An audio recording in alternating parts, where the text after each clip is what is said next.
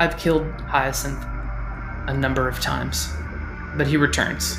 Each time, different and stronger. We've crossed swords on this sector of space, one beyond it, off-world, and 1,000 biomes and 1,000 planets. I think Dez points over to that, the stack of pulp, books starring Rhodes, maybe on the table. He's like, is Hyacinth in any of these books? I imagine we've been heroes and villains in each other's stories for a century. Well, how do we kill him for good? He's different now. Cold. That's harsher. Not what I asked. How do we kill him for good? Because if he can do that... There's no hiding. Carta, in this fight, we need all the allies we can get. I want to believe that the Hyacinth that I knew long ago, is still in there. We are solidly within the Concordat's sights. If I can, I would love to bring him into the fold, but if not, our conflict will have an end. And I think as you finish telling these stories and kind of filling the rest of your squad in on your history with Hyacinth and the Concordat and everything that's come before, and as all of this comes to a close, I think in the tunnels, or coming from the tunnels outside the infirmary out in Low Tower, you hear the sounds of footfall, the boots on the hard stone. And before you even see anyone, you can tell just by the cadence of the gate. It's Troubadour, returned to Low Tower, coming to see what you've brought them from the most recent mission.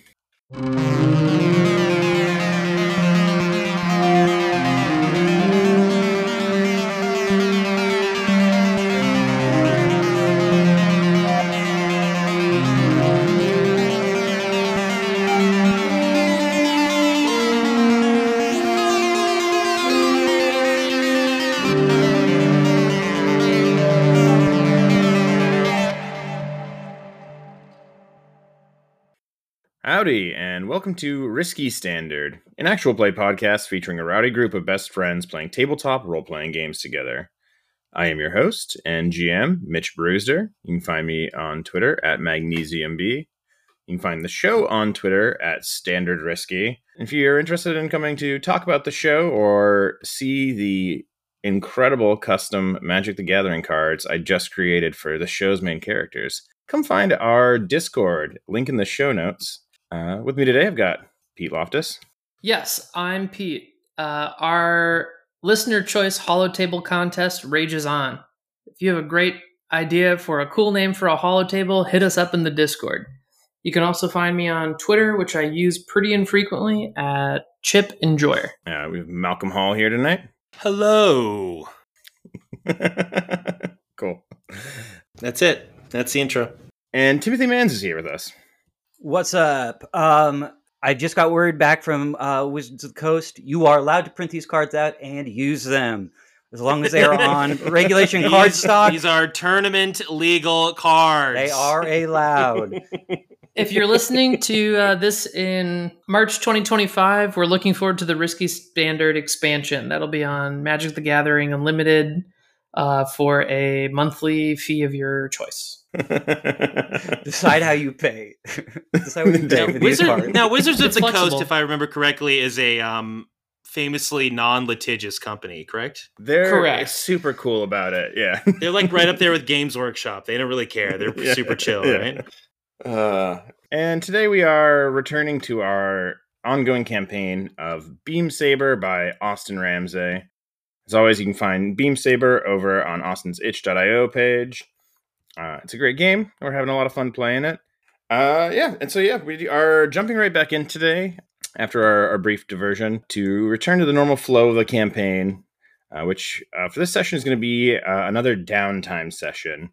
Not to belabor it, because we've done a couple of these at this point, but downtime is, the time that our characters get to pursue their own personal projects. They get to recover and recuperate from the injuries and the wear and tear they have sustained during the previous missions. And so we're gonna run through that today and see how these characters are faring after their encounter at the Lost Crown Casino and the unexpected interruption of the Diadem Royale.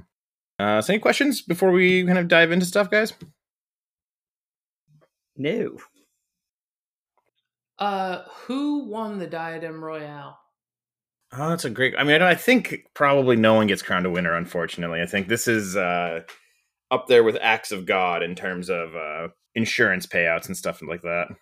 Was there a monetary reward for the win? Monetary reward, you get like a cool custom mech, probably. Yeah, so before we kind of dive right back into the fiction and kind of your reunion with Troubadour and the handing over of the personal network device, I think we can kind of maybe start out with just kind of roll through the mechanical after effects of the mission and kind of get ourselves set up that way, and then we'll dive right into the story proper. Does that sound good? Yeah. So the first thing that we have to do is your supply roll for the mission, which represents the kind of like a reinforcement of your supplies that your patron faction gives you as a kind of reward for completing your mission, and is the thing that you will use, to fund your extra activities and your boosts during downtime. And so based on the tier of the squad that you were targeting in this mission, it's going to come out to be the highest of 2d6, plus always 1 personnel and 1 materiel as a bonus for the faction that you are fighting for, the ring. Somebody want to hit us with 2d6? We can see how many supply points we have going into this downtime. Sure. Rolling. 2 4s. Spider eyes? Is that what that would be? Yeah, I think that's spider eyes. I think we said that before. Yeah. So that comes out to 4 supply points plus a personnel and a material to round you out to 6 altogether going into the session.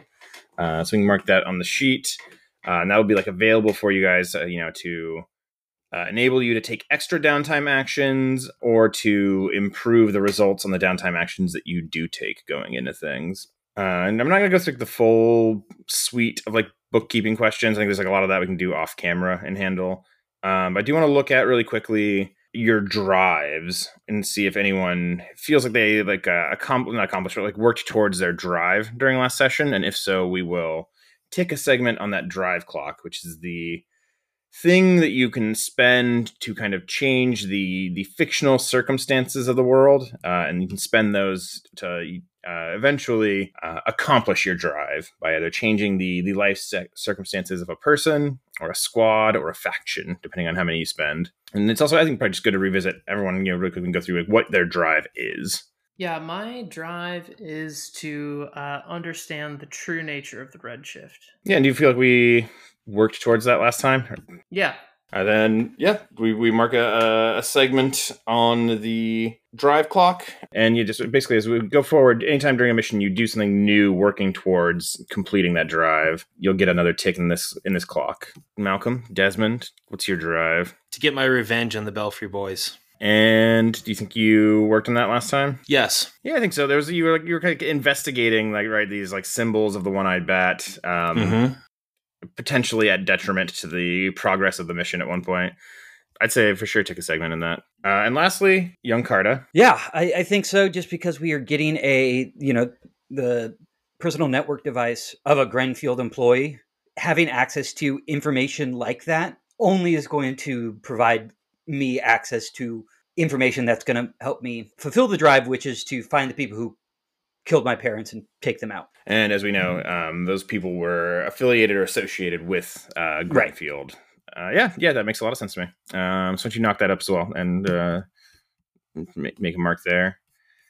And you also, Rhodes, we have not done this on screen yet, but you have 2 new ticks in your rival connection clock with Hyacinth Corrin.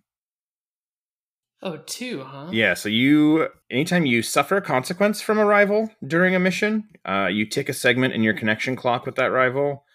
And anytime you work on a rival's challenge clock during a mission, that also gives you 1 tick on your rival clock per each mission. So, just to clarify, when I came into this game with a rival, does that have 1 tick already, and then I added 2 more? Yes, you started with 1, and you started with a belief about them as well, which is maybe worth revisiting in this moment. The belief I had just written down was that I knew you on Feldspar, speaking to Hyacinth Corrin. So I think I'll have to do some thinking about belief. Yeah. You will have to write 2 new ones. One of those is definitely, I think, as far as I'm concerned anyway, that like Hyacinth is still in there. Like the Hyacinth I knew is still in there. Ooh, that's a good one. Yeah. Once you have ticked all 4 segments on this belief clock, what you'll do is you will ask about a truth relating to one of those beliefs, and then the other character, or in this case, me as the GM, will kind of answer truthfully about that. You'll mark an XP, and you'll reset the clock as you kind of have a new understanding of this person. And like last of the clock business, at least for the moment, your patron, the ring, has a faction goal that has its own clock associated with it.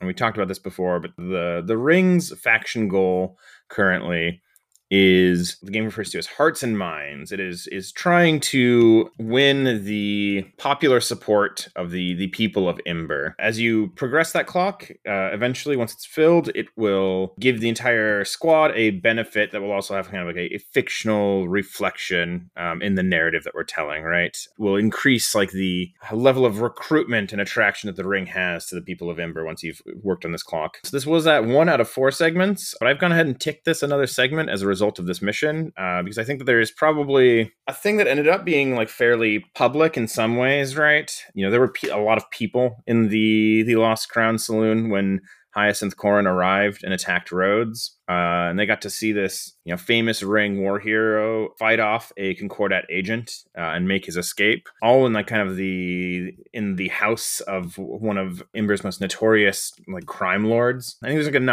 enough there for the popular imagination that it is has generally like bolstered good feelings towards the ring, and has like attracted people towards it. So I'm giving you another tick on that clock. Hearts and Minds. And then, you know, we won't go over all of them. There are always, at the end of a mission, a bunch of changes to your status with various squads. You know, you get improvement to your relationship with squads that you help during missions, and you get increasingly negative relationships with squads that you hurt or hindered during the mission.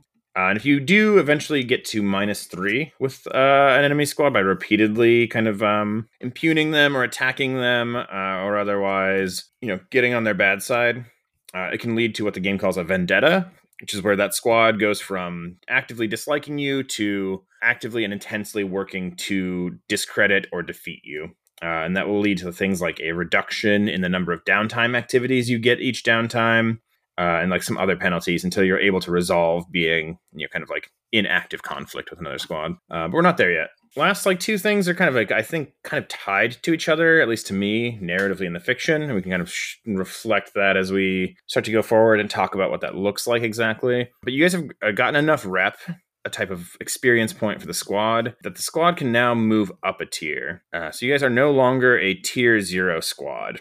We are going to reset your rep track, and you will move from being a tier 0 squad to a tier 1 squad. And that is going to affect, in the fiction, your relationship to, you know, how effective you are against other enemy squads. You know, higher tier squads will give you less effect when you're working against them, things like that. And it'll also affect the number of dice that you guys get to roll on a lot of things like your downtime actions. So now going forward, the squad will be a tier 1 squad with a weak hold on their power. And your hold will go to strong once you fill this rep track again. And once you've filled it while it's at strong, that'll bring you finally to tier 2. You kind of need to like level a squad up twice before they're like secure in the level of power that they have currently, and then can move on to the next one. And so, you know, we can talk about what that looks like I said, but I think, you know, it's going to be a mixture of, you know, genuine material improvement, right? Access to better supplies, you know, more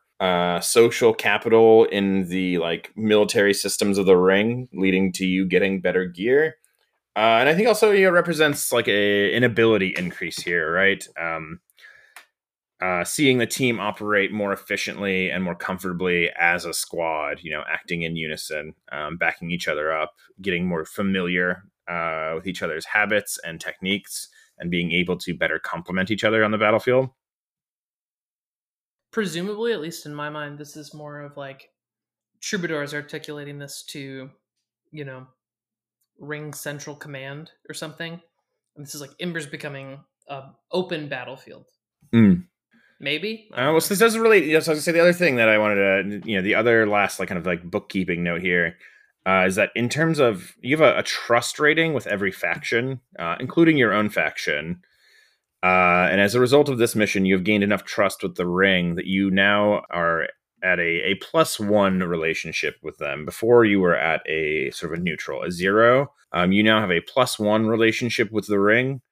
Out of, goes from +1 to +3. So you are now viewed more favorably overall as a squad, as a group working within the faction. So like we said before, this idea of like getting better material support maybe also ties in here to, now, despite maybe some rocky starts to some of your earlier missions, you've gotten the goods, you've done the job enough that you've started to win over the critics of the Black Star constellation within the Ring's intelligence community. They've at least stopped asking us to quit doing that. What the game says here is that citizens and squads that don't know you will help your squad if it doesn't cost them anything. They expect the same in return. Compare this to, both the Concordat and the Commonwealth you guys currently have a -1 relationship with, which means citizens and squads that don't know you will look for opportunities to cause your squad trouble or profits from its misfortune, as long as it doesn't cost them anything.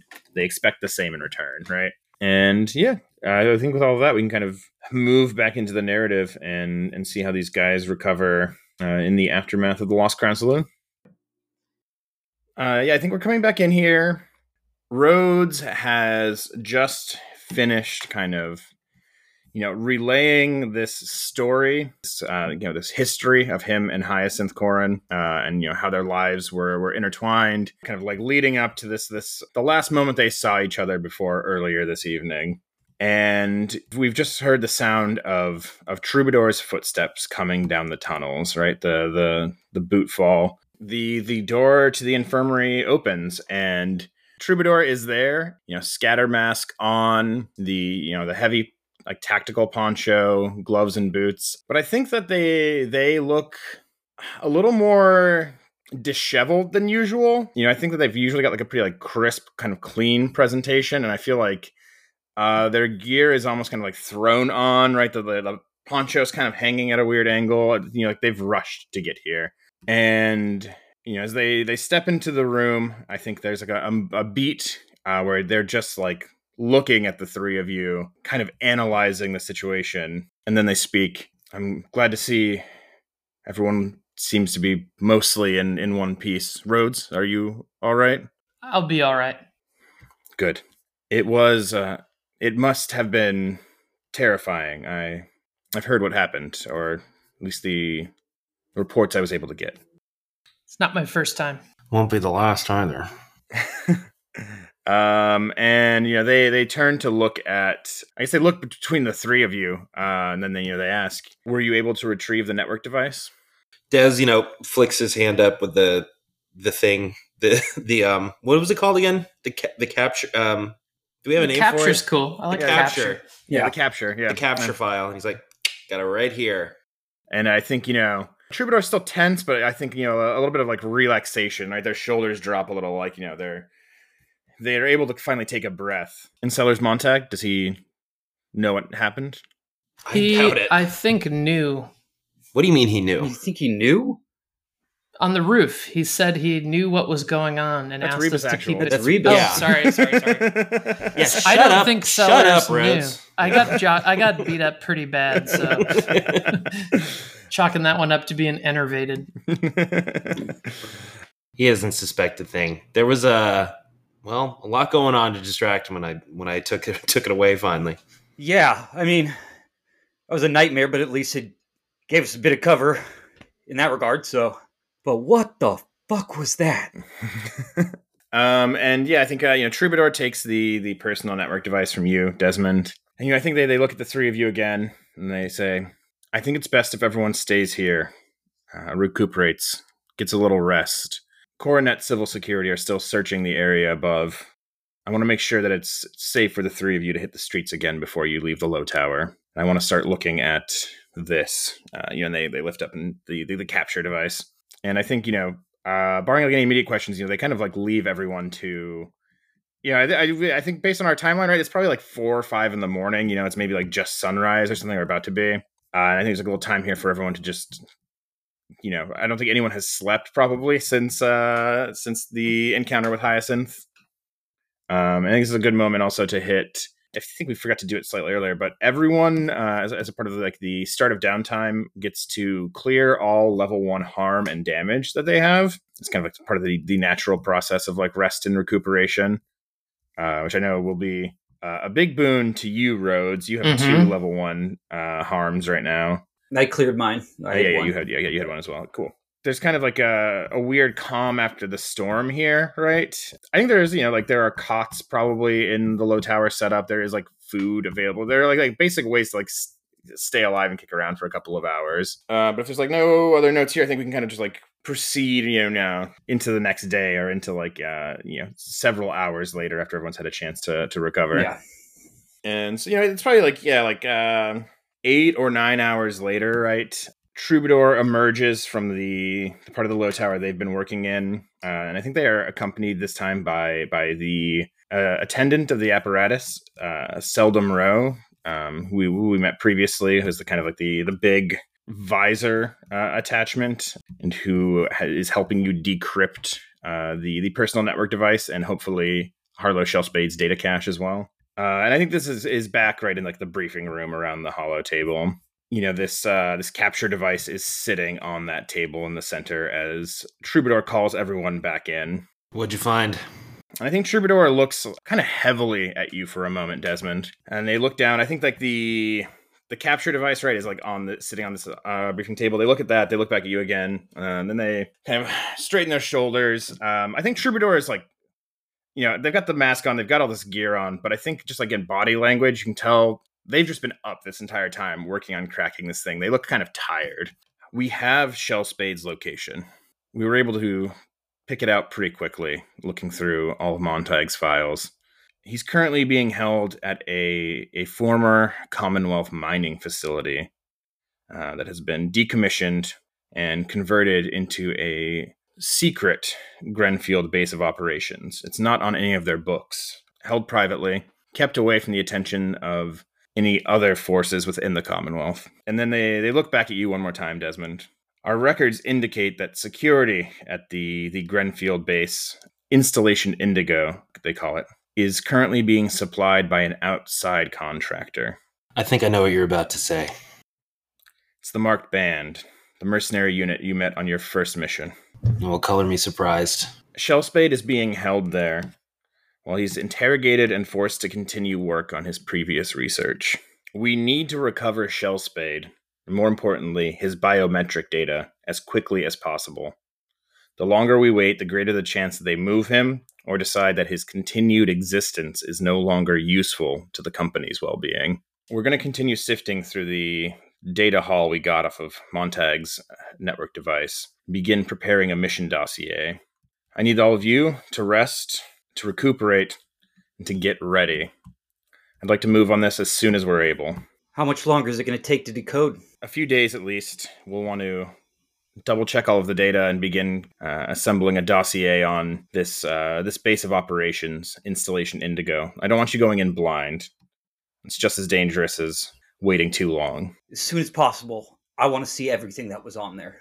I think Troubadour looks at you and glances to Seldom Rowe, who I think is just kind of sitting quietly off to the side. And Troubadour continues, the attendant here, Seldom, will be working more closely with us for the indefinite future, while she works on accessing the information on this network device and then eventually decrypting Shellspade's data cache. She'll be putting together all of the data from the network device and making it available to us as soon as she can. And I am going to, at least for this downtime and kind of maybe the next few, depending on how these things play out, I'm going to give you guys a temporary cohort here, which is Seldom Rowe, the attendant of the apparatus. Okay, cool. Basically, as long as she's here in the base, I think she is like I said, a temporary cohort, which is worth, we haven't really dealt with cohorts yet, so it's worth kind of talking about them. Cohorts in Beam Saber kind of represent NPCs who directly work for or with your team. They can be either a fire team, which is a group of agents, or a specialist, an individual, especially skilled agent And that is what Seldom Row is. Seldom Row is a specialist. And so she will have a quality equal to the squad's tier +1. And since we are a tier 1 squad, that means she will now have a quality of 2. But basically, she exists here as like a fictional resource for you to lean on. If there are downtime actions that you want to take that she could potentially assist you on, including like sifting through data like that, you can get an extra bonus dice for that. She could theoretically be used in missions, but I think she's kind of not a pilot, right? Yeah, not a pilot, not like a combatant, right? Get a gun in her hand, see what can happen. So each cohort has an expertise, and specialists can have any type of specialty. So it's just like the thing she's good at. And I am just going to, on your sheet, list her as an attendant. She's an attendant of the apparatus, which means she is like an expert in advanced machinery and like data operations. And each cohort, whether they're a fire team or a specialist, also gets the game calls edges, kind of things about them that are like bonuses or like kind of like good noteworthy aspects. And they also get flaws. And so as a cohort, Seldom Row is her edge is that she's independent. She is able to make good decisions and take action without direct orders. Her flaw is that she has obligation. She's not always available due to other responsibilities, illness, etc. In this case, obviously, her obligation is to the strange machine intelligence that powers the Ring's logistical networks. Literally, her flaw is, I work too hard. Yeah. But yeah, so she will, is here for you as a cohort going forward. But Troubadour, looks to you, Carta, and says, I guess I looks to all of you and says, the information that you recovered is going to be a great boon to the Ring. You should all know that. It's not just the work that we're doing right now, which is important work, but the things that we found on Montag's network device, the things we're finding, they will assist countless squads just beyond ourselves, give us real leverage for dealing with Grenfield going forward. You did good work. Well, I'm glad that we did good work this time. First time for everything. And I think, Troubadour, like I said, looks tired, and I think says as much, I have other responsibilities. I can't stay in the low tower much longer. Keep your ears open. The call will come out soon, and as soon as it's ready, I want us to be able to move on the Shell Spade case. It's important that we move with speed and surety. Works for me. And I think, Seldom Row gets up and retrieves right the network device and kind of like heads off into the low tower. I think she has been set up with like a workshop here inside low tower, one of the many like disused rooms off of one of the tunnels. And so kind of from here, I kind of want to, the floor over to you guys. I think this is another downtime session. There is, we didn't cover it before. There is an entanglement waiting in the wings. I rolled that last time. We didn't talk about what it is yet. I'm happy to share it now, or I can also just show up when it shows up. Drop it on you, yeah. Otherwise, the floor is kind of over to you guys. Each of you have 3 downtime actions. I know, just based from where we left things off last time, most people in this squad are pretty high on stress. I know that's probably a priority. I know we have some like downtime project or some long-term projects we wanted to work on too. But does anyone know where they want to like kind of open up with? Maybe want to jump in first? I mean, I guess like as we see, Troubadour exiting, Seldom Row kind of going off to her workshop space. As Troubadour kind of told us all to get some rest, I think Carta's going to go lie in his cot and try to get some sleep, but I think it is sleep that's not going to come. It is a sleep that is troubled by so many questions. First off, just what he saw, trying to wrap his brain around it, and combined with wanting to know what's on that device so bad because it's just such a part of like his core, and knowing that Troubadour wants to get on it fast. So I think he kind of rolls over in the cot and looks down, maybe like whatever, the hallway or over into the space, and sees Seldom, I don't know, tinkering over it or pulling up the screens, whatever this workbench looks like, and trots on over to just be like, so what are you actually doing? Yeah. So I think, it's like down one of these tunnels, right? I think, maybe it's like light spilling out of the room is the thing that gives it away of like where her workshop has been set up at. Because I think as Carta like kind of comes into the doorway of this like workshop she set up, I think this workshop has probably been set up over the last several days, right? Like while you all were preparing for the Lost Crown Saloon, this is like what Troubadour and Seldom were doing. So yeah, she's at like a work table, right? Covered in like, scattered, half disassembled like electronics and tools. I imagine she's got, some kind of like big CRT monitor computer device in front of her, right? And there are like black cables running from it to the capture device on the table. But this entire room is lit. On the walls, I imagine that there are like dozens of monitors, right? Mm-hmm. Different screens from different devices that have been mounted on the wall here, right? Like some of them are like control panels from vehicles. Some are like display screens. But so I think the whole room is kind of bathed in like the kind of like gray blue light of these screens on kind of like dead static. And the floor of the room is covered in black cables, right? The cables of the apparatus, like snakes running over everything. And I think at the very center of this room, there is something that kind of looks like a squat little obelisk or like a ziggurat, right? Mm-hmm. Covered in these like flickering black and white alternating like kinetic little flaps. I'm thinking of like the boards that you see in like old train stations, Solari boards, right? It's like, what if there's like a pyramid made of just these? Cool. And so there's this constant kind of like almost like skittering sound as these things kind of seem to shift or flutter at random, creating kind of like shifting, almost like psychedelic patterns, kind of just shuffling across the surfaces of this thing. And yeah, I think as you arrive, she kind of like looks up and, is surprised, looks up at you, right? With a dead stare of like this kind of like hard plastic visor that she wears. When I was a kid, all these cables, they actually kind of scared me. I didn't know what any of it was. I guess I'm not scared of it anymore, but I still don't know what any of it does. What are you doing? Do you mind if I watch? I'm not going to sleep, so there's nothing else for me to do. And she invites you in, right? Like, Carta, right? That's correct. Seldom. And she kind of gestures, I think she like reaches over and there's like a stool at this bench that's just covered in like scrap, like electronics. And she's kind of, I think, shuffles them off and motions for you to come over. I'm looking through the data that you found, trying to just organize it, make it more palatable. There's a lot here. Sellers Montag was not the most organized. And you're getting the information from these tiles they're flipping, or is... I understand it. I still find it frightening myself sometimes, but the apparatus is... It's not like roads, It's not just another person. It's bigger. It doesn't think in the way that we think. And it can't... Every food shipment that the ring sends from one planet to another, all of that runs through, right? It's weighed, calculated. Where things are needed, they're sent. The apparatus does all of that. But it does a lot more, too. And you can't always... doesn't always tell you just what it wants exactly. Sometimes you have to divine the meaning. Does that make sense? Yeah.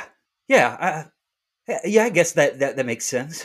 When you take a shot, you're a marksman, I've heard. Yeah, you've heard. Well, that's very cool. Yeah. It's not just aiming the gun. It's the you feel the breeze, right? The change in the air. Yeah, the way you breathe. Yeah. Exactly. The apparatus is tracking all of that for us. All of it. The way that the ring breathes, the change in the wind.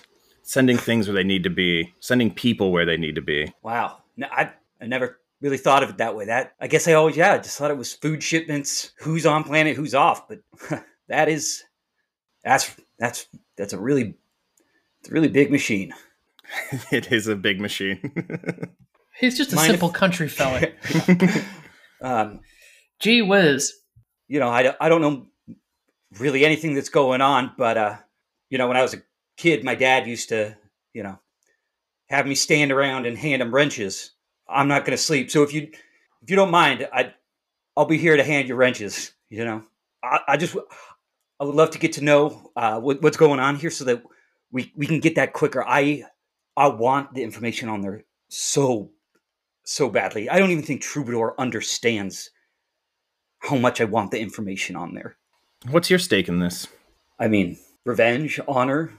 It's been the one thought I've had in my mind since the day they killed my parents. So everything is tied into the information that I could get from that. The people, it might be the finger that points me at the people I need to go after. It's everything to me. When I was young, I lost my family as well. Not in exactly the same way, I think. Case of revenge for me, but I've spent most of my life trying to figure out why that happened, why I'm still here. It's why I do all of this. And she, gestures at this kind of laboratory that we are in. And I assume this is working towards you working on your long-term project, right? Yeah, either long-term project or can it be two things at once? Like a long-term project working on that and at the same time doing like working on training? Like I was thinking Yeah. it doing a little like I guess like it would be training insight for like engineering or things like that, but just having it be both things because it is working on that longer term project of getting that information so I can power map Grenfield, all those things, but also training so that maybe when we do get into the facility, I might have a little bit more knowledge of what can be gathered when I'm in the rooms where they have equipment or, just being generally more efficient and aware on the technology aspect of, of being a pilot. Yeah. And I think, I think Seldom, right, like pulls out like another like, data pad, right, with like a screen, like a keyboard attached and like kind of like runs another one of these cables up from the ground that like splits and connects half into the network device and then connects into this data pad that she set up for you. And, I think there's just so much information here. Maybe a lot of it is like just like starting to like group and categorize things and like running searches to see what's getting pulled up so that you can like then start categorizing like files and folders further. Okay. So yeah, I think this is if you want to do both of those things, that's a great way to knock out two at one. So yeah, if you're training insight, you can go ahead and mark an experience point in your insight. And then, so this is like also working on the long-term project, Power Mapping Grenfield. That was the one we were working on. Yeah. What is this? What action are you using to work on this, you think? I mean, I guess it would be engineer, build or tinker with an object. You might develop a non-contagious strain of the flu, might fix a broken door. You could make an inventory program, but interface might be better. That's like the angle card is coming at it from. I think that, yeah, that works for me. So you start with one dice, and then because Seldom Row is assisting you here, I think you will take a second dice. So that's 2 to start. You could also spend a personnel to get an extra dice here if you wanted to. How many personnel do we have? 4 material and 3 personnel. Does anyone else need or should? I mean, I also have 2 dice going forward. I could just. You can also spend the point after the fact to increase the like. Oh, okay. Yeah. I'll just start with 2 and. Yeah. 6 and a 4. Oh shit. Okay. Yeah. So on a 6, that is 3 segments ticked, which means I believe that will fill your clock, right? That will complete this project. Woo! Wow. Wow, okay. Yeah. Well done. That's a good roll. Yeah. I feel like every other time it's been like you get 1 segment. Yeah. So. Yeah, that's 3 segments on a 6. So you have completed Power Mapping Grenfield. So you'll also take another tick in your drive clock.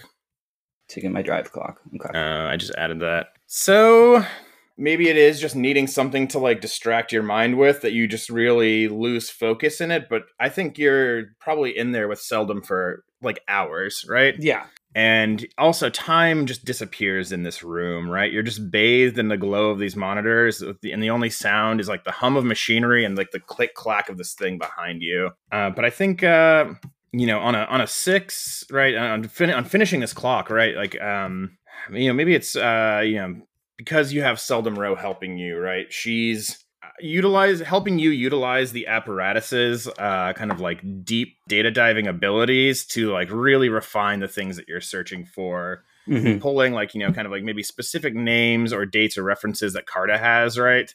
Yeah. And then there's like, I think, a point during the day or the night or whenever you're working on this that she stops, kind of like looks up at you, looks back at her data pad, and then she brings you over. I think there's something you should see that seems relevant to the Black Star's current mission and to your own work. But I think that there's a hidden file on the network device.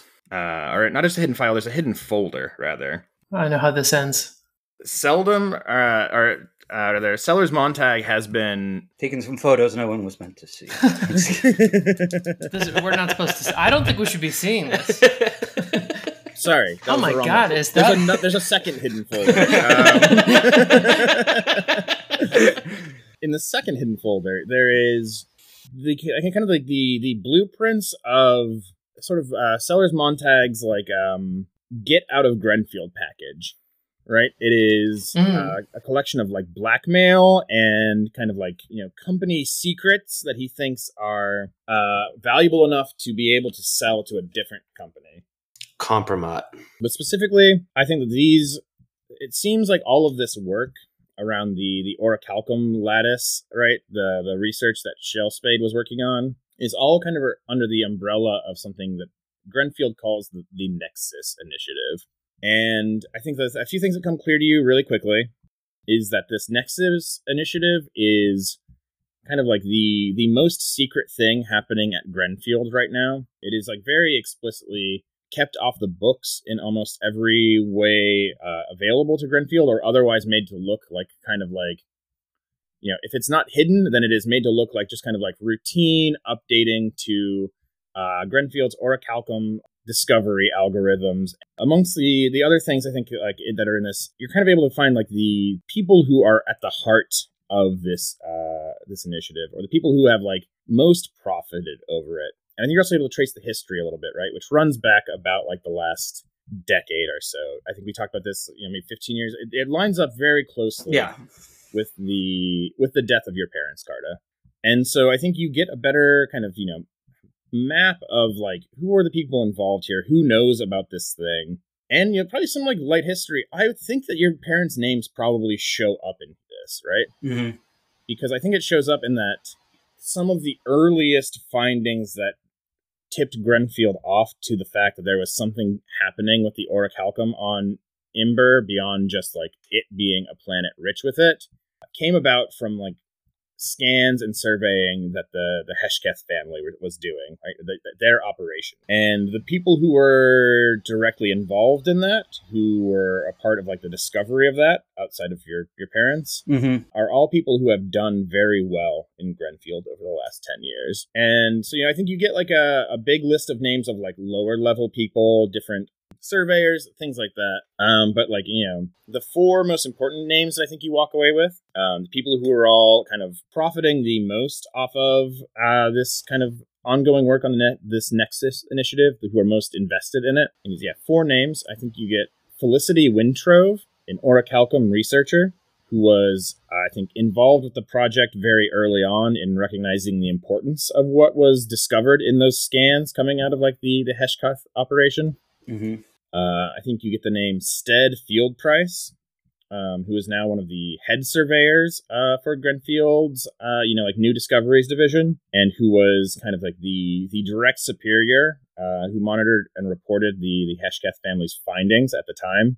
And then two names that but that kind of like are slotted back into place here as an understanding, right? Wager Felbar, which is a name that you came across before, who is Meyer Grenfield's kind of right-hand man, his sort of like fixer within the company, personally responsible for overseeing security operations for this Nexus Initiative, and who, I think working through what Montag has also been able to piece together, is almost certainly the person who oversaw the retrieval of the data that your parents found, and likely oversaw like their killing as well. And then, the final name on this is like not a mystery at all, right? You've known it from the beginning. But it is Meyer Grenfield himself, eldest son of the Grenfield family, the one who is in charge of the company's affairs on Imber, who gave authorization on all of these orders, and who has been actively working on this project in attempt to subvert all of the other companies that are kind of in power in the Commonwealth on Imber, and raise Grenfield's own standing, and his own standing within his family as well. And so I think those are like the names of like the 4 people that like you can point to as directly being involved in like the project that was started at the cost of your own parents' lives. All right. Sucks to be Stead. So, can I ask a question? Yeah. Like, so we got a little bit of background there, and like clearly there's some other members in the Nexus. There's some big heads in the Nexus initiative that ended up in high places. What's like the Hesketh family's background? Like, I know, you grew up kind of rougher, but I think that has to do with your parents' death. But like, are they also like a noble family? Like, Hesketh's not a Grenfield No. name.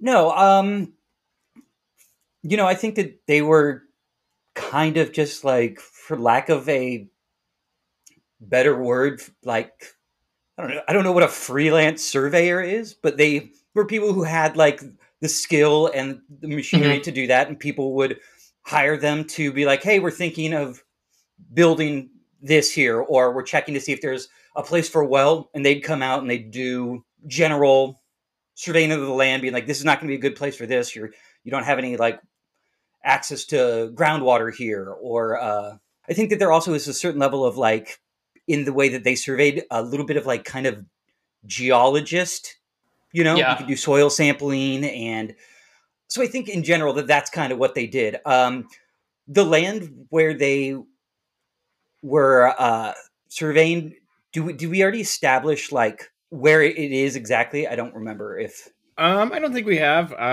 In my mind, it was probably somewhere kind of in the southeast of the basin, and kind of like they're colloquially called the Blasted Hills. They have like a different name in the Commonwealth, but it is kind of like the biggest stretch of land that is like home to the richest orichalcum veins, right? Yeah. I think also, probably something you find in like these notes, right, is that like, I don't think that the Hesketh family is like the only group of people that have been silenced over the last several years, right? Yeah. Like, I think that there are other surveyors, names that show up of people who have like found evidence that was like covered up by Grenfield or incorporated into the initiative. So, I like, right, there's like, maybe there could be another Carta out there, probably, right? There might be a few of them in that way. I'm sure, yeah. But yes, I mean, that's like, the big picture view of like what you've uncovered, right, is like I said, names, and I think like just like a much broader sketch of like what is happening at Grenfield, what was the kind of motivating incident for like why this thing happened to your family. But if you have more specific questions, I'm like, you filled that clock, I'm down to answer whatever. I think right now the questions will come as Carta spends a bit more time researching, like really going through the data cache. I think that there's a little bit more work to be done now that these names are things that he has. But for right now, I think that is, that's a lot for him to take in, and a lot to see those 4 names like so directly listed for him. I think after he sees those names, and kind of like after all this is like, he realizes how immensely tired he is. Like, It's been a day. It's been a day, and like the final, kind of psychic beam to his brain is having those names put out for him. So I think, maybe Seldom Rowe sees that and is like, you should go. Reaching over and like gently closing, like, right, the laptop. Yeah. like, I'm going to get out of here. So I think that is a good... Carta, just like after that, thanks Seldom Rowe, and kind of just walks back over to his cot and just like kind of... So as face first. As you get back to your cot, Dez is laying in your cot. Why are you in my cot? He looks up. He's reading one of those Send Bellwether books, and he's like, "Oh, I couldn't sleep. I was looking for you. What are you doing right now?" I don't know. You up for a little side mission?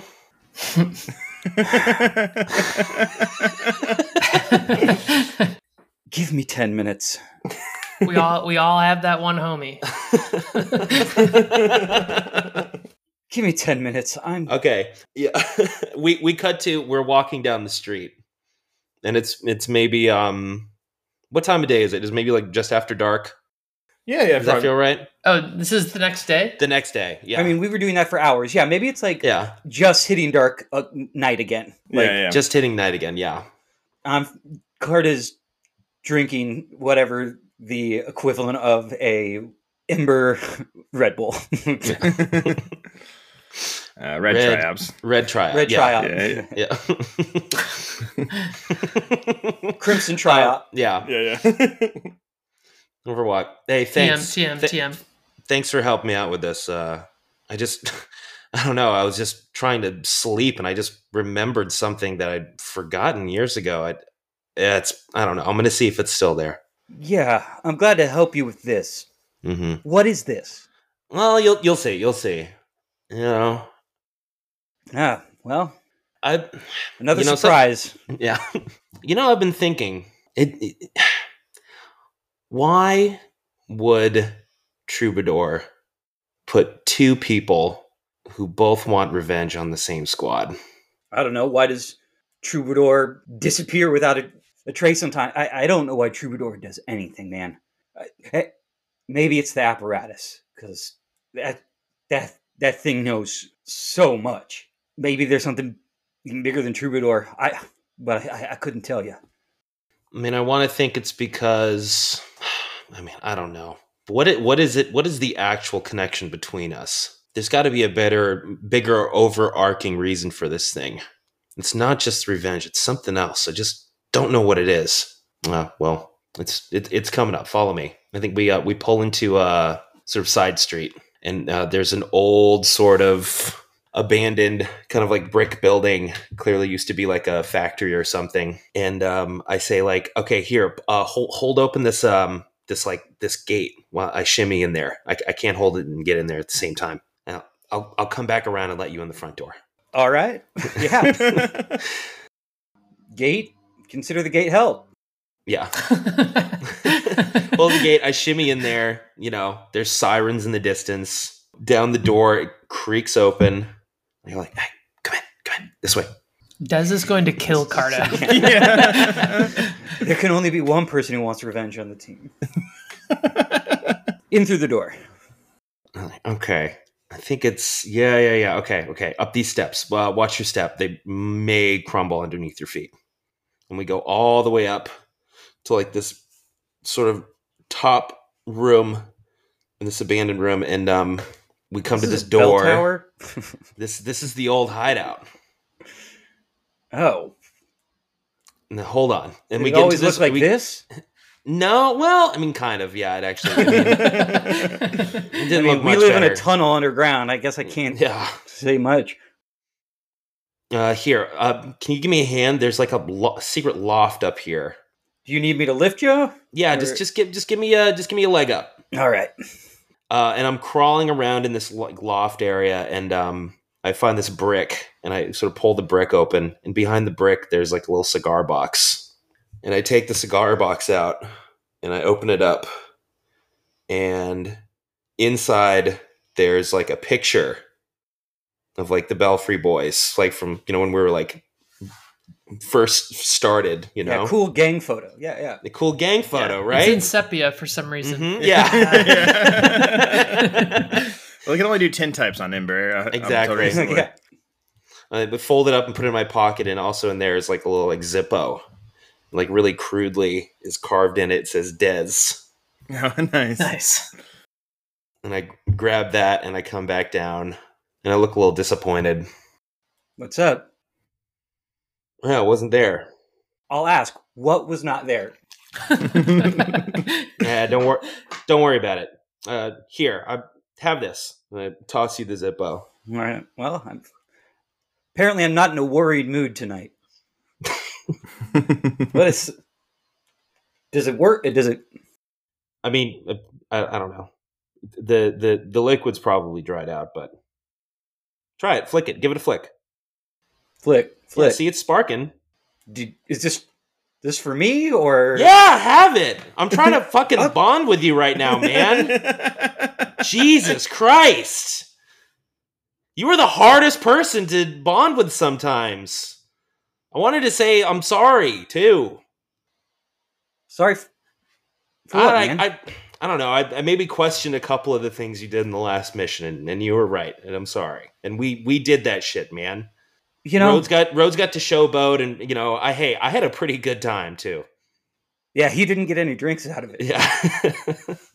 No, man, those moments are tense. We're thinking on our feet, and what matters at the end of the day is that we got it. We fucking got it. That information right now is being processed. In days, we're going to have it. Not only do we get it, we got out of there with both of our heads. Like, it doesn't matter how it happened, is that it did, man. Hell yeah. And you made it happen. That's on you. I can talk a big game and I can distract somebody, but at the end of the day, you did that, man. Thanks for the lighter. Yeah, you're welcome. I'll buy the cigars. And let's roll. Is that... Do you want that to be... Is that like a cut loose here? Yeah. Yeah. Yeah, it could be us actually going to get cigars and filling Yeah, the we lighter should up get with cigars. Yeah, refilling the Zippo that Mm-hmm. Cardi keeps in a very special pocket. Maybe inside one of his Bandolier. Yeah. Yeah, I like that. Do we want to collapse? Are you going to cut loose here? Do you want to both kind of make this the one for both of you? We could do that. Yeah. Yeah. Let's call this a dual cut loose. Yeah. So you're both going to roll dice equal to the number of ticks in your connection clock with the pilot joining you. And so I think you both have 2 with each other. Yeah. So you're both going to roll 2d6 and then reduce stress by the highest result. Okay. And you're both also going to get a new tick in your connection clocks with each other, which will put you both at 3. Mm-hmm. Which means that next mission, it will take 3 stress for either of you to assist the other. Oh, boy. But you'll be able to give each other 3 benefits. Mm-hmm. And then if you cut loose the next time with each other, you will reset this clock and gain an experience point. Let's see. Right. Let's get Ready? a roll. Yeah. Both of us 5s. Oh, nice. Yeah. So you both feel fairly equally de-stressed. I think Des reaching out to at least acknowledge that, maybe I didn't listen and felt good because the acknowledgement is all that really mattered and we got the job done. Mm-hmm. Yeah. Feels good, man. Nice. So I think that puts you both down To 2 stress, yeah. Nice. Okay. Yeah, that ain't a bad place to be for the next mission. Mm-hmm. Yeah, so that is cut loose. That's all of Carda's normally a lot of downtime actions. You can always spend more supply points to take more downtime actions if there's anything else you wanted to accomplish, Carda. But yeah, does anyone want to, do you have anything, Rhodes? You want to jump in with one? Yeah, maybe we can flip back. I think Rhodes has been more or less kind of I don't think he's left the infirmary ward here. And I think that's probably both because of the harm he's working to resolve right now, but I think he's also I know just I guess carrying on a theme, unable to sleep, right? I think restless, having these kind of every time he's kind of shutting down or closing his eyes, I think images of Feldspar flashing before him or flashing back to Hyacinth and all these different kind of clashes, and I think ultimately that train of thought leads to this is the first time in a long time that he's, I think, kind of come to terms with that he has picked the red shift back up, and there's some responsibility, I think, weighing on him, right? Or even kind of a moral argument maybe in his head, what is the cost, right? Of potentially using this weapon even on the side of the ring. It's dangerous. And I think this kind of leads back to Sojourn Vale mentioned a mendicant, right? When Rhodes was asking about first era relics, who is someone to find who might know more? And I think that's where I want to lead with downtime, is I want to try and push this clock forward to find a first era expert. Mm-hmm. And my other downtime, I want to try and fill this healing clock. So I don't know if I should kind of do that now before I leave the infirmary and then go try to trace a lead.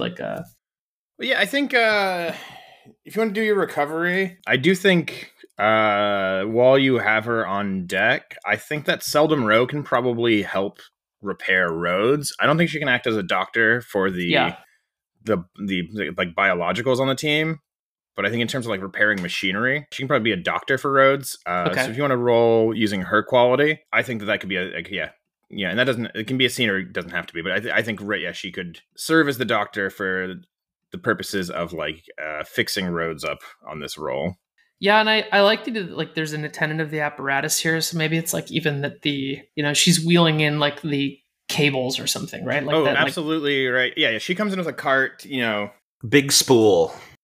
Well, it's like a diagnostics thing, right? Like she's like a cart with like a diagnostic machine on it, and all of these other like like things for like cut, like cold welding things or like cutting plates and stuff, right? Like plate replacements, probably, right? Because your main harm at this moment is bleeding, which I think is from being stabbed in the back, quite literally, by Hyacinth last time, if I recall correctly. Yes, I got like kind of stabbed through. And so, yeah, I think, right, yeah, she probably does, like, start kind of, like, there's a machine and she's pulling this black striated cabling out of it. Plus, it's, like, weird fundamental damage, right? Like, we talked about, like, cauterizing instantly, like that Quicksilver. I don't know if there's, like, a thing you want to say to her here, or if you just want to, like, kind of roll this. Yeah, I actually, now that I'm thinking about it, like, I think the thing that isn't healing on its own is this, like, wound from being like stabbed through with that like Quicksilver knife. Yeah. Okay, yeah.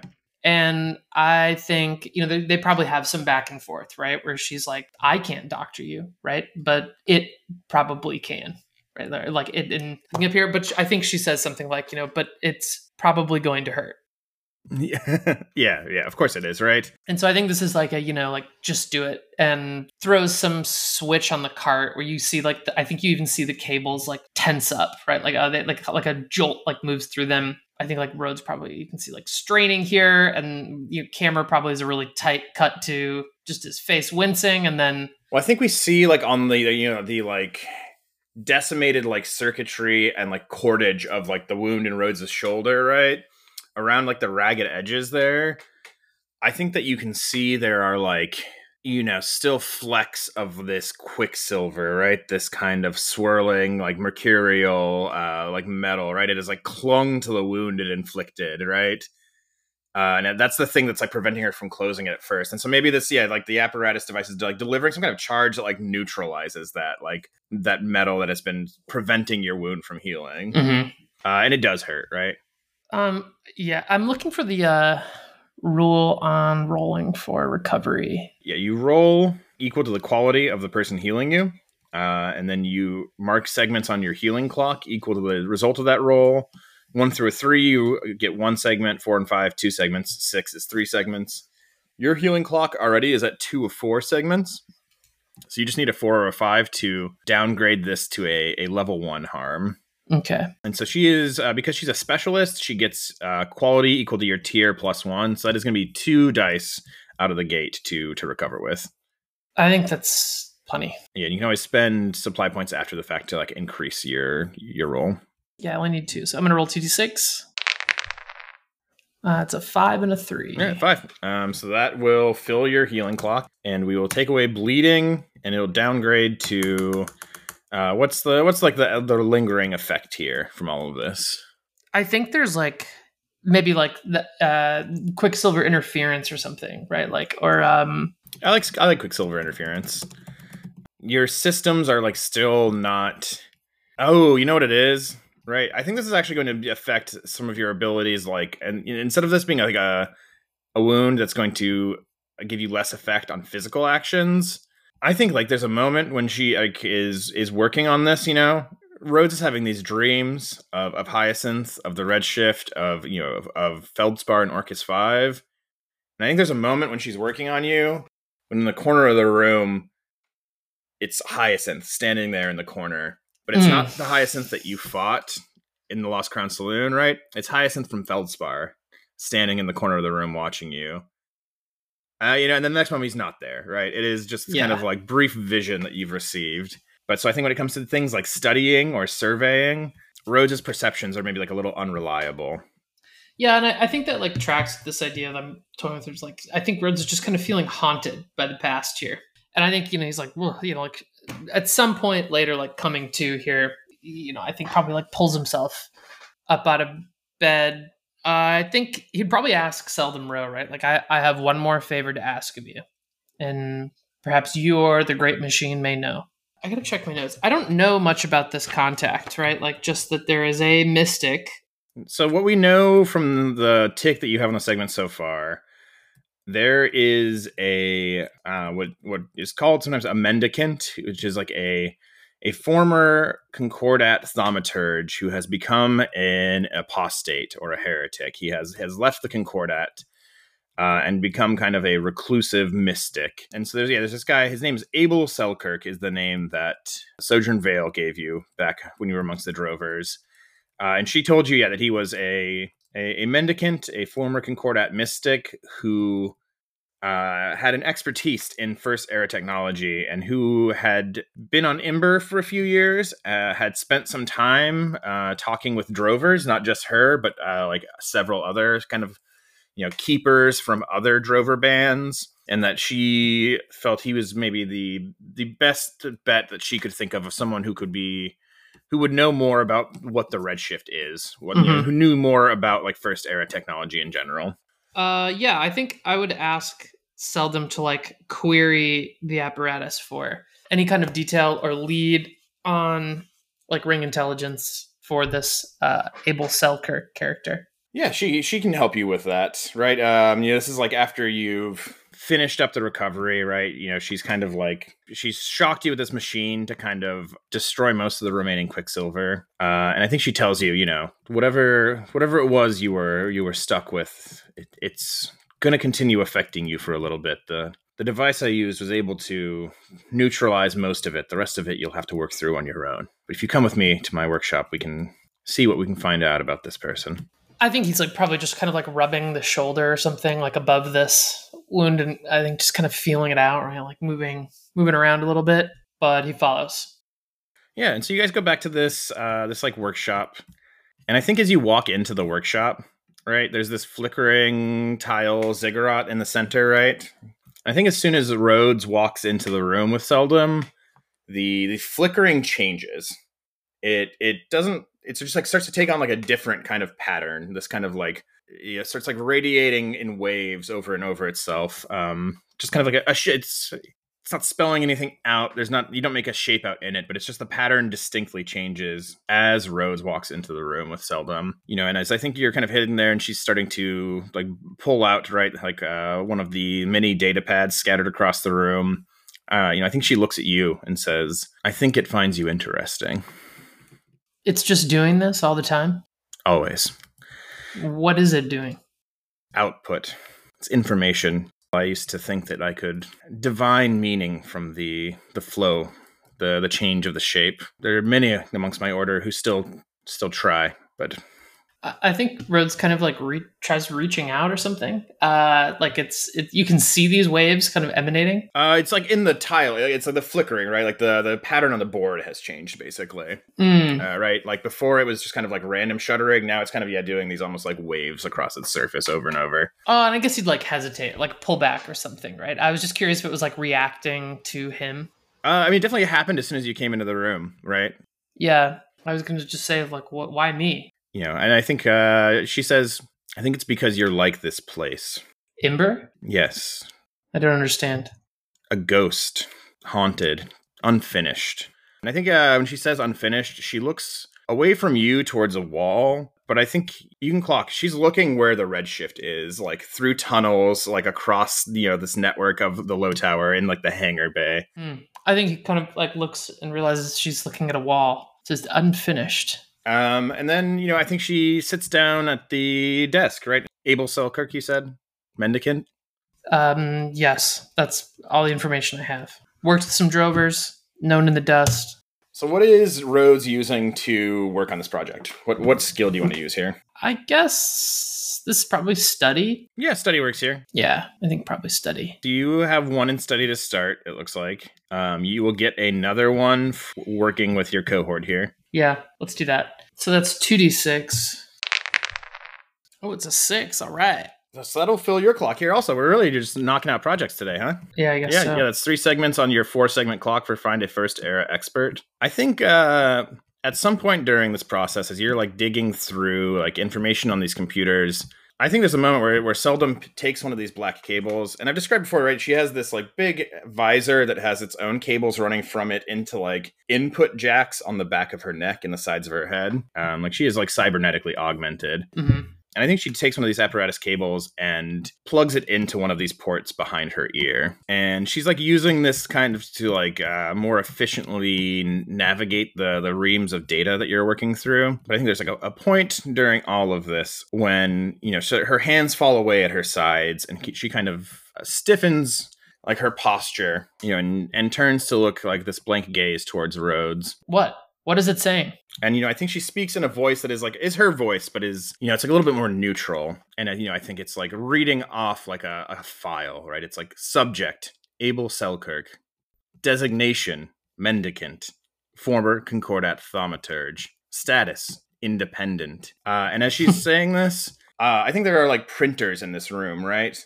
That have started to like just shoot out page after page. It is like aerial maps of portions of the basin, and it is like files kind of piling up. Assessment, unmeasured fundamental ability, access to deep reserves of first era knowledge, high potential for unanticipated action outside parameters.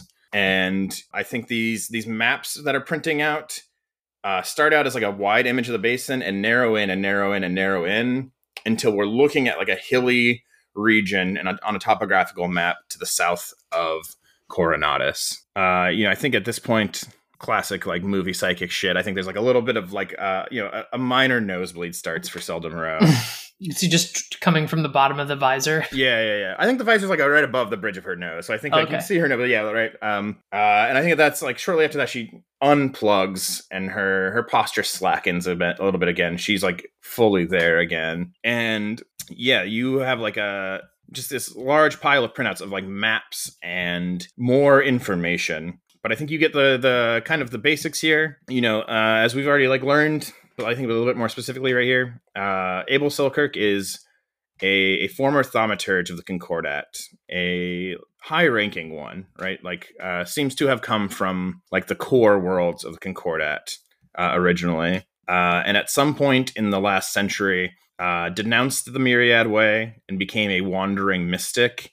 You know, I think you get like an encyclopedic summary right here that the Mendicants here. The Mendicants were once a reclusive religious order of Concordat apostates, long since hunt down and eliminated, right? Abel Selkirk has taken up the name, but like the old order is gone. We've got contact reports with Selkirk from drovers, but also from other attendants of the apparatus. He has spoken to attendants before. He has spoken to ring scientists, right? He has been talking to people on Imber for, you know, the last several years. Primarily people who seem to have like an interest in the fundament or in the ecology of Imber. That seems to be like the area of focus he has been spending his time on. And then, yeah, you've got this map that kind of like describes a small region in the south of Coronatus where it is like kind of like, I think, rumored or like, you know, reports seem to point towards like some kind of encampment where Abel Selkirk has been conducting his research. Probably we also get, right, like black and white, like a really grainy like photo copy of like a picture of him. What's he look? Yeah. An older man. My face cast here is like Donald Sutherland. Yep. But especially Donald Sutherland in Pride and Prejudice when he's got this long hair. Okay, I like it. Wow, Yeah. That's not what I was expecting, but cool. I mean, from Sutherland, not from Selkirk. But yeah, so this this older man, right? Like you know, just for the listener who has not looked it up yet, Donald Sutherland, great actor in his elder years, especially in Pride and Prejudice here, like white hair. And so, yeah, I think with this, Rhodes, you have all of the information that you need to track down Abel Selkirk, to find him outside of Coronatus and where his camp is located. Same thing I said to Carta earlier. If you have like specific questions about him that like could be answered theoretically by this, like I'm happy to answer them now. Also, just like Carta, you should take a segment on your drive clock here for completing this project. So I think like Rose is kind of like flipping through all of these printouts that are just like, I'm imagining coming from every direction, right? Yeah, like there's the like walls are 7 just printers in here, all in different points of the room, and they're just like spitting out paper, right? And I think it's like he's holding printer paper that's like still coming out, like back when it was all connected. Those were the days. That was cool printer paper. Right. It comes out as a scroll for sure. That's great. I love that. Yeah.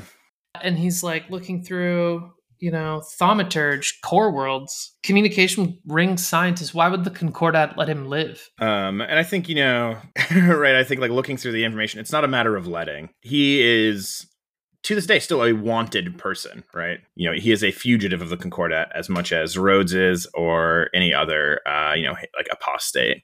Probably more to be learned there. The other thing I say, like, just like off the top of the dome, looking at my own notes here, the timeline also throws. He's been in operation for at least 100 years. I think you've got like a century worth of sightings here. Interesting. Only on Imber for like the last 5 or 6, maybe a little bit longer. But reports of his activities, go back. Okay, that's interesting. Contact with ring settlements on other planets before this. The apparatus like digging through its deep reserves of just all the information that is fed into it, right? Almost anytime anyone writes like any kind of like report for a committee or a syndic or a guild or something within the ring, and that is submitted to like the rings like network, that gets brought into the apparatus. That is another piece for it. Is there any detail on the kind of installation where he's working? Is he there alone? That I think is unclear, right? I think it's like an encampment. It is not in a settlement. I think it is alone insofar as like there's not like a town around him. He's like out rural, but like there's not enough information for it to tell you. Okay, I think that's pretty much all the questions I have. I guess the only thing I was curious about, but I doubt there'll be information, is like, what do we know anything specific about what he's working on? Like I said, I think you get like a broad picture here, right? He's talking to drovers. He is talking to like ring scientists, and especially like ring ecologists who have been on Imber. Like the longer, the better. Probably like unconfirmed reports of him also talking to people at the University of Coronatus, right? The academy there. UCor. So I think the two things that jump out to you is like, what is he looking at on Imber? It is like something to do with like Imber's own, like the state of Imber's ecology. And then also, like kind of like experts in, fundamental mechanics, I think is like probably the other thing. So it leaves us, you still have 1 downtime left, Rhodes, and Desmond, you still have 2 downtime actions left, I believe. Do you know what your next one is, Des? Yeah, I'm going to try and find some info on the Night Flyer Society. Yeah, that's the group whose pins you saw on some Chiropteran gangster at the Lost Crown Saloon, right? Yes. It was the sigil of a one-eyed bat on a moon, the symbol that he was wearing. Mm-hmm. And we know, I think we say this before, but the former leader of the Belfry Boys, sometimes called the One-Eyed Bat. Yeah, how do you want to work on that? What does that look like? This is starting a new long-term project, right? Because we don't have one of these already. Yeah, we finished the Butte the Brute Halloran intel. Yeah, I think this is also probably a 4-segment clock. Okay. Because you're just kind of getting like your initial pass of like intel about like what the Night Flyer Society is. Mm-hmm. So I'll just call this Night Flyer Society intel. Yeah. So how does Desmond want to work on this clock? What does that look like here? Well, I misread one of the assets we have, or one of the squad upgrades, and I thought that the Loyal Bar upgrade can get a 1D to gather information, but that's only about the current or upcoming mission. Yes. So I don't really have anything else planned other than I will just go to work and see if anybody's talking about it there, or if I can ask somebody who may know. Yeah, I think that still like applies. Even if we're not getting like the mechanical bonus here, you work at the 6th moon. We've established the 6th moon is kind of like a ring bar where you get people probably coming in, from all over Coronatus, like, different, I imagine this is maybe, because this is a thing that can give you bonuses to gathering information, right? Probably there are other like kind of like ring spies meeting here and stuff, right? Sure. Yeah. So yeah, I think you can kind of get a nice cross section of like people going down to the spy bar. Yeah. Where all the spies hang out. Yeah. Is this kind of like mentioning it while you're bartending and like Or maybe there's somebody who comes in. Maybe there's another Chiropteran who comes in who might know something about this. Yeah. Give me 1 second. I know. Actually, I think I have a name here. Yeah, there's a woman, Eleanor Fade, who I think is a member of another Ring squad, actually. Ooh. And she would know because she goes all over the basin because she is a member of the Threaded Needle, who are a Ring squad that handle like smuggling and getting things like supplies to squads who need them behind enemy lines, smuggling things in and out of places, stuff like that. And so she's been all over the basin. She's been in places controlled by the Commonwealth. She's probably even had to sneak into like Concordat territories at certain points. Older Chiropteran woman, I imagine, like a trucker, right? Like she's wearing like grease-stained clothes. Is here while her vehicle is being repaired, stopping in on Coronatus before the next run out, right? And just having a good night at the sixth moon. Yeah. It's a classic five moon night in Coronatus. The streets are well lit. Really bright. Do we know each other? You know her by face, probably, right? Okay. I mean, if you've met her, if you want to have. Do I know who she is? Yes. Let's say like I think you've got a sense of who she is. Okay, but we don't know each other by name. Probably not. Yeah. Or maybe dealer's choice. Really, it can go either way. But I think you're probably not good friends, but she is a Ring contact for you in that way. Okay, but does she know who I am? I just don't want to be like. You don't think so? Oh, okay. I think okay. I mean, up to you. She knows that the sixth moon is a safe place for people in the Ring to like. One, to conduct meetings, to exchange like intelligence, but also just to like be there and have a time where you're like kind of comfortably around other members of like your group. Yeah. Okay. I think she walks up to the bar and I say like, "Oh, haven't seen you in a while." Yeah, been a long haul. Glad to be back in the city for a little while though. Yeah, and how's life out on the range?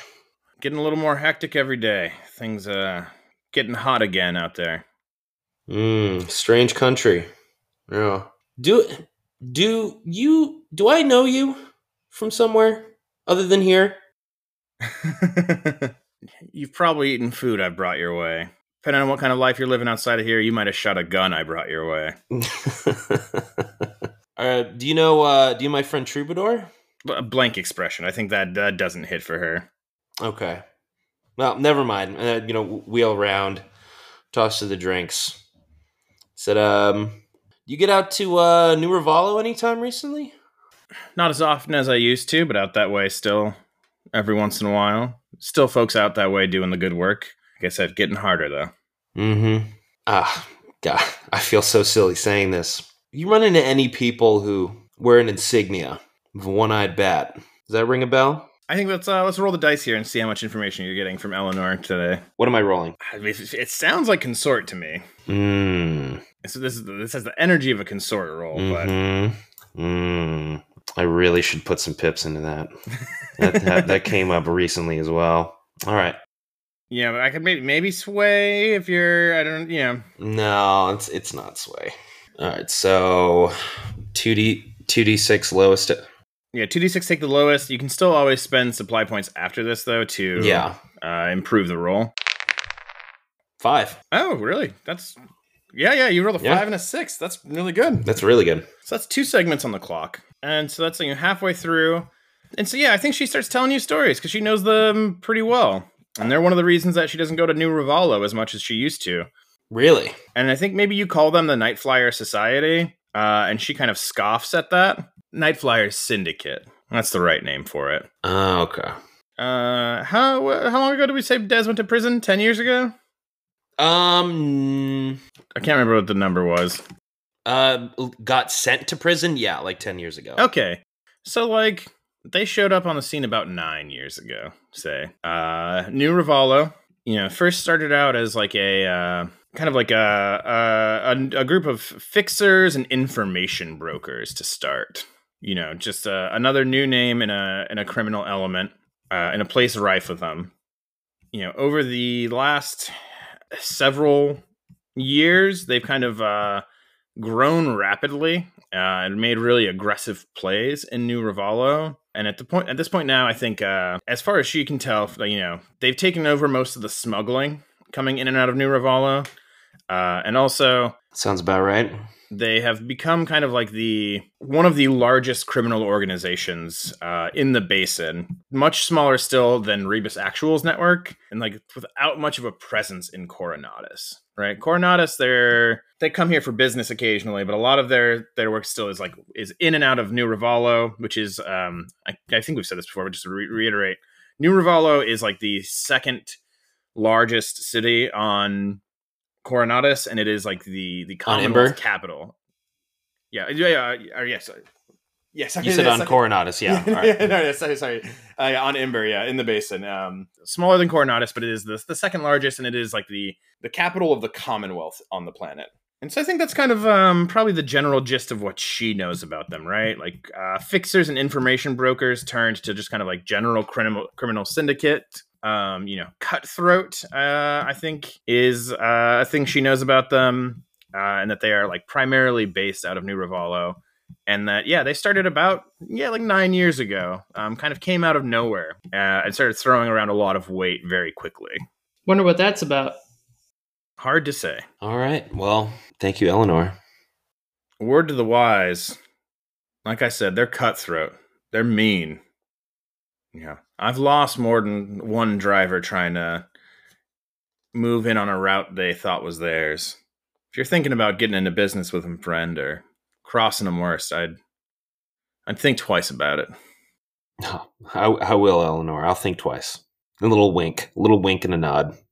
And so that leaves, I think, you and Rhodes still have one downtime each. Do you guys know what you want to do here, or what's left to do for you? How are you on stress, Des? I only have 2 stress. I'm good. I don't want to overindulge. Yeah, well, one of you has to overindulge with me if I'm going to de-stress. But no, because when you cut loose, you're the only one who rolls. Yeah, we can just be chilling. Those two just both rolled because they were using the same scene for their cut loose. But when you cut loose, you just tell us how you're hanging out with another pilot, and you're the one who rolls. So you wouldn't have to worry about overindulging another person, but you are on that line, Reds. 4 is like just under half. Yeah, you don't. I mean, that's like knowing like our luck. You'll roll a 6 and you'll overindulge. Because I'm so good at this. I guess I'm gonna keep the stress for now. I can just see regretting that in the future, but I think that's okay. And so for our next mission, we kind of have like the send up already, a little bit, right? Like, it's going to be rescuing Shellspade from Installation Indigo, an abandoned mining center, and getting him back so that you have access to his biometric data to get the full kind of breadth of information on his data cache. And that location, is currently securely protected by the Marked Band, the squad that Butte the Brute Halloran, former Belfry boy, belongs to. Maybe I'll try to acquire an asset here. And I think would probably ask Des, like, this is just some side conversation, like at Low Tower, right? Troubadour says we're moving in on Marked Band. Does that make you nervous? Not at all. Suppose you're out for blood? You betcha. What if it didn't have to end that way? I don't understand what you're getting at. I worry that we're making too many foes. I think a smile crosses over Desmond's lips. Like, I guess that's the point of all this, isn't it? No, son. The point is to fight another day. Smile goes away. Because I don't think we're going to sneak in here, leave a trail of blood with every gangster that's ever crossed you, and come out with Shellspade alive. I was kind of hoping that that's how it would go, but okay. There's only one I care about there. There's only one. Halloran. Give me Halloran. We'll get Shellspade. I don't care what happens to the rest. They can stay out in wherever the hell this is in the middle of nowhere. Unscathed. I wouldn't touch a hair on their head. I only care about those two. So be it. I'm going to train prowess. Sure. So because you guys have advanced prowess training from your squad, you get 2 XP in prowess instead of a single XP here. Oh, do I have another downtime action, or did I? Yeah, you do. You do also. All right. Well, I will train prowess as well then. All right. Are you two training together somehow? Is there a way we can like? Yeah, absolutely. Get a it doesn't have to be a scene, but just an image here of like how are you two training? Sure. We go right from this conversation of like, just give me Butte, like that. He's the one I'm calling at, and it's like, well, last time we saw Butte, he swept 3 of us aside with almost a single hand and put a knife between 2 of my ribs. He won't this time. Prove it. As we kind of oh, you guys are fist fighting. Yeah. Can it be like practicing like knife combat? Yeah, that's like what I was thinking. Yeah, right? right? Is like love that image. Fuck yeah, so like I think Rhodes draws from the belt or something. Actually, it's probably that cool Drover like ceremonial knife. Yeah, right? Like that dagger. yeah. The Drover Chris knife or whatever. Yeah, not a Chris knife. It's Super not. Oh, I'm different. sorry. Not like that. Not like that at all. It's its totally cool own original knife. Oh, I even said this earlier that I made it very clear that the Drovers are not the Fremen. Yeah. Not Fremen. Fremen, They're yeah. not even similar, really. Yeah. Well, I guess Legally- now that you say that. Yeah, so I think like that's right from prove it, right? Like into kind of like a cool like we're doing the stops and blocks. Yeah. And yeah, we like kind of train close quarters bladed combat for a minute. I like that. So there's all the downtime actions. I just remembered that you have an entanglement. So I think this happens at the bar. And maybe this is after your conversation with Eleanor Fade. I think, Desmond. Maybe the same day. It doesn't have to be, but it's around this, right? Someone else comes into the bar. And this is like a young Lectorian woman who I think has dyed green hair in kind of like a chopped, like rough mullet. Probably like big nose ring. I imagine, like wearing like overalls, like real. A real SJW walks in a bar. I was thinking like Oogle, honestly, like kind of like Train Kid. Oh, right? okay. All right. Yeah. The opposite. And I think she has, on like the bib of the overalls, she has like a patch, right? That has the symbol of like a hand facing down, palm up, with like a clean black circle in the center of the palm, a ring symbol. And this woman, I think, like approaches the bar and, settles up. And like once, I think she kind of like takes like the corner of a bar where it's like quieter. There's no one else around her. And, when you finally come to serve her, I think she says, she doesn't order a drink. I think she's kind of like a little, maybe not nervous, but like, she almost looks like, I think, angry. As nervous as she is, she looks angry. And I think she's, like, someone told me that I could get a message to someone else here.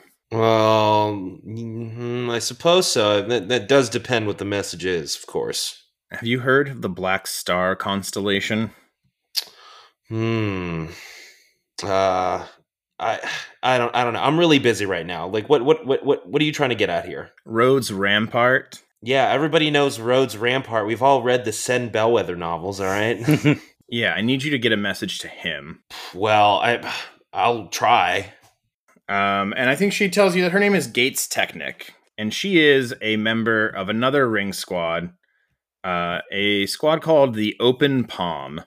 The Open Palm are I'm going to read the squad description here.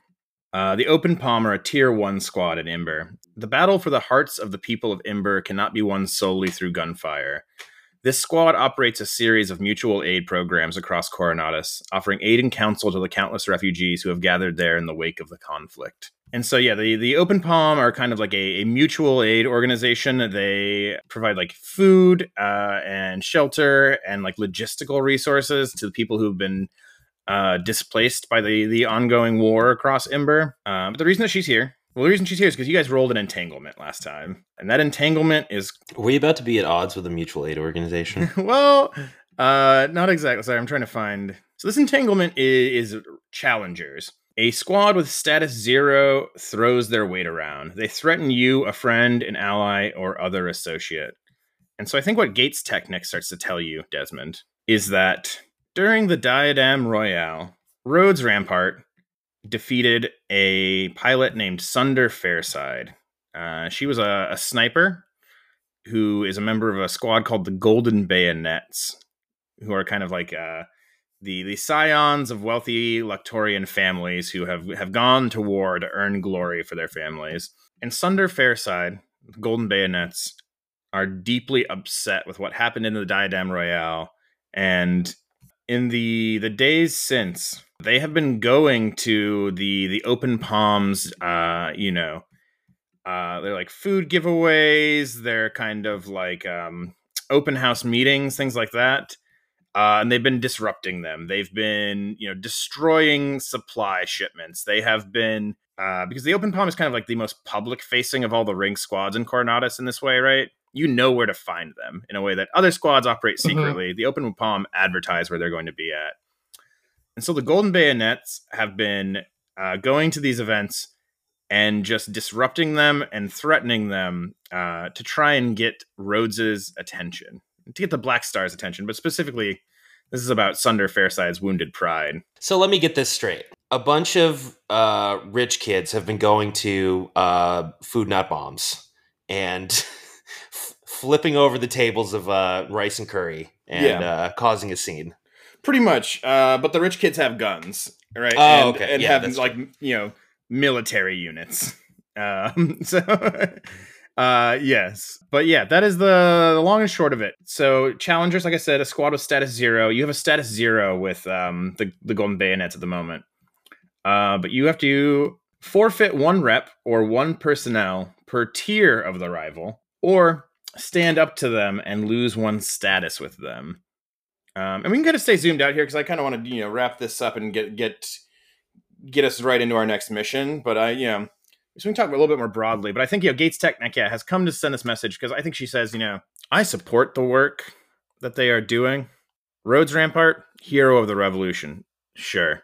But we're getting our asses kicked out there right now. We aren't the people with guns. I don't have an armor, but I'm getting the blowback. So if you can get this message to him, a show of force, just a show that they can't push us around, something here. Okay, I'll get him the message. Okay, just go back to work. We'll take care of it. I promise. Basically, yeah, you guys can lose personnel to this problem, which I think maybe in the fiction is just like replacing supplies, right? Or if you can tell me in the fiction like how you stand up to the Golden Bayonets, you like let them know this won't be allowed to continue. You will gain -1 status with them, like cementing them as a potential future rival. That sounds like fun. Yeah, definitely. Yeah, it's like I'm trying absolutely. to think of like what we do. We volunteer next Saturday. Yeah, It could literally be showing up there, right? And like, and when those guys roll in to like start shit, you're there to shut them down. Yeah. Yeah, I mean, Absolutely. I think that's like kind of funny. Yeah, absolutely. These rich kids keep showing up and asking why all this stuff is free. And yeah, I think like maybe we're at least Rhodes. I think like if this gets back to Rhodes, presumably through Dez, I think would certainly feel culpable. I think maybe we do spend like some weekend there, just like Maybe playing they security show up, or and it's a like, oh, you guys are here. We don't want there to be a problem either. Lift the shirt up. We also I think we're in our armors. We're in our mechs. Well, I probably can't do that, but Yeah, you can't do that, but we can. Yeah. Oh yeah, just like the Mercuria, like uncloaking on a roof nearby or something. Yeah. Yeah, Oh, that'd that's be sick. No, it's like there's canvas stretched from between the legs of the Mercuria. You are the station today. Hell yeah. Yeah, and then you just see a red dot kind of hitting one of the guys' heads in the middle as the. Because it's not even like the Golden Bayonets themselves showing up. I think it's like the grunts of the team who have been sent to cause the ruckus, right? To like kick the hornet's nest. Mm-hmm. And so they're not even prepared to like fight back, right? It's just like going home with their tails between their legs. But the story is going to get back to Sunder Fairside and the rest of the Golden Bayonets. And right, like they're carving Rhodes' name in a bullet. They're carving the Black Star constellation symbol in a bullet. You now officially have -1 status with them. They consider you an enemy. If they have a way to like mess you up that's not like too far out of their own way, they'll do it now. And it's setting them up to want to deal with you more later. And now, do we have a +1 with the open palm? Yeah, that makes sense to me, right? That's not in the thing, but yeah, I think for showing up, absolutely, yeah. They can bring all the sports cars they want. Mm-hmm. Yeah, well, I mean, they do have the best sharpshooter in all of Imber, so. Well, Didn't manage to hit me. well, okay.